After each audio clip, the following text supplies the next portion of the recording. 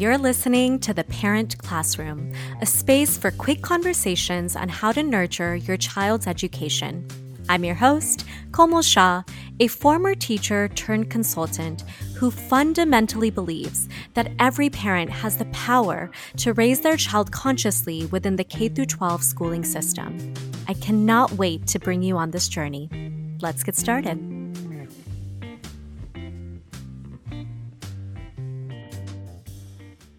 I am so thrilled to be able to share something with you today.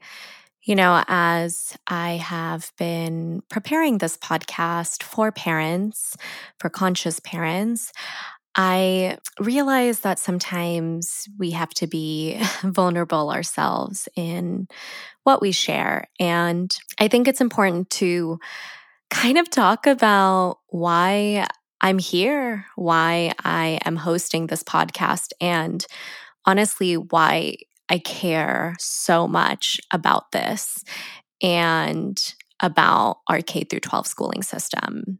And I think the reason why I care so much is because I was a student once, and I think that's what's so fascinating about our schooling system is that even if you are a parent or one day choose to be a parent or are not a parent, whatever it may be, but you had an experience with school. And school is so universal. It is something that each of us have experienced in some shape or form growing up. And I want to tell a story of kind of what my experience in school was before I even became a teacher. So I grew up in San Diego in the suburbs. It was so beautiful growing up. I mean, the beach was 15 minutes away. It was always sunny, a little different than the rain that Southern California gets now. But at the time, it was mostly peaceful, beautiful weather of 75 degrees. And the skies were blue, and there were parks that surrounded my neighborhood, and there was a lot of playfulness, and there was also a lot of achievement. I was growing up in a neighborhood where the schools that I went to were considered blue ribbon schools. Now, if I look back, I kind of laugh because, what does that really mean? But at the time, it was a big deal, and my parents are immigrants, and for them, their child going to a very good school was really important. So when I was going to school, it was really interesting because I kind of became a shell of a person.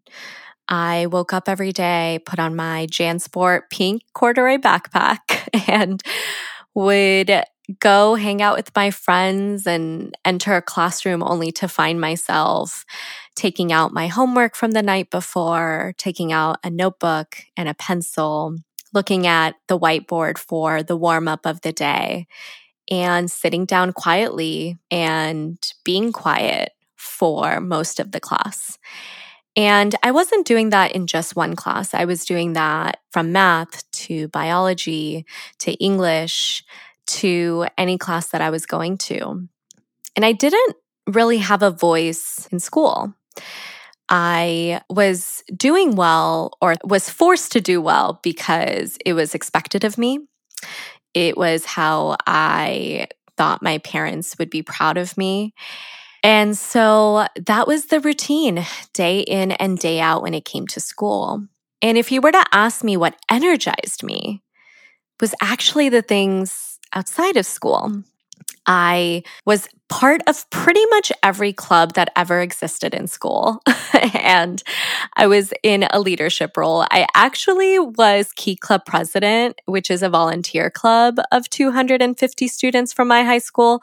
It's a big prideful moment for me. But I was super involved. And outside of school, I danced. I was a Bollywood dancer. And dancing was something that gave me joy. It gave me connection to self, and it made me feel larger than myself. And in future episodes, I'll talk a lot more about that journey of dance. But for the purpose of today, I had this big juxtaposition of kind of what excited me and what lightened me up, and then going to school.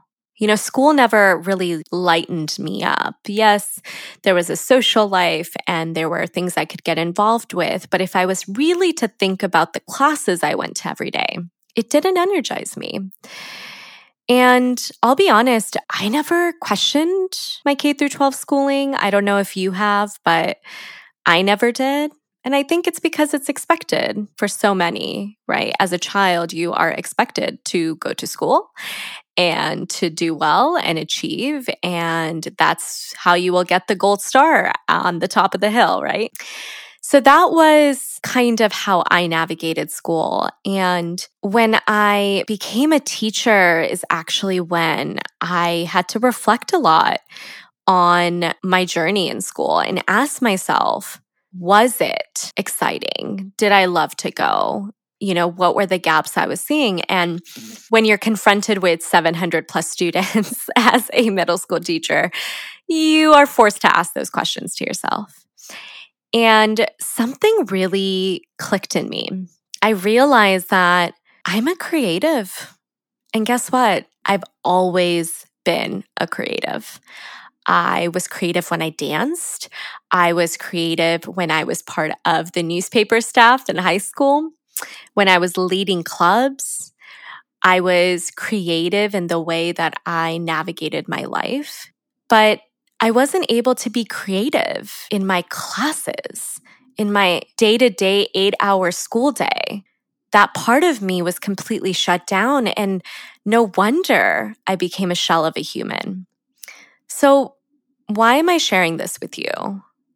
Well, one, I think it's interesting to ask yourself, as a adult, now a child, what was your experience like in school and how does that influence the way you see schooling in adulthood? But I think the biggest thing that I realized is why I fight so hard. I fight so hard to consciously navigate the schooling system because I didn't get it. I didn't get a school that cared about my emotions and felt safe in learning and cultivated my creativity and made me excited to go every day. I did it because I had to do it, but it was so much of my childhood, and yet it wasn't something I think very fondly of. And that's really hard for me because I feel that so many kids to this day feel that way. They go to school, they learn things. I think sometimes elementary school is so great for that because there's more playfulness.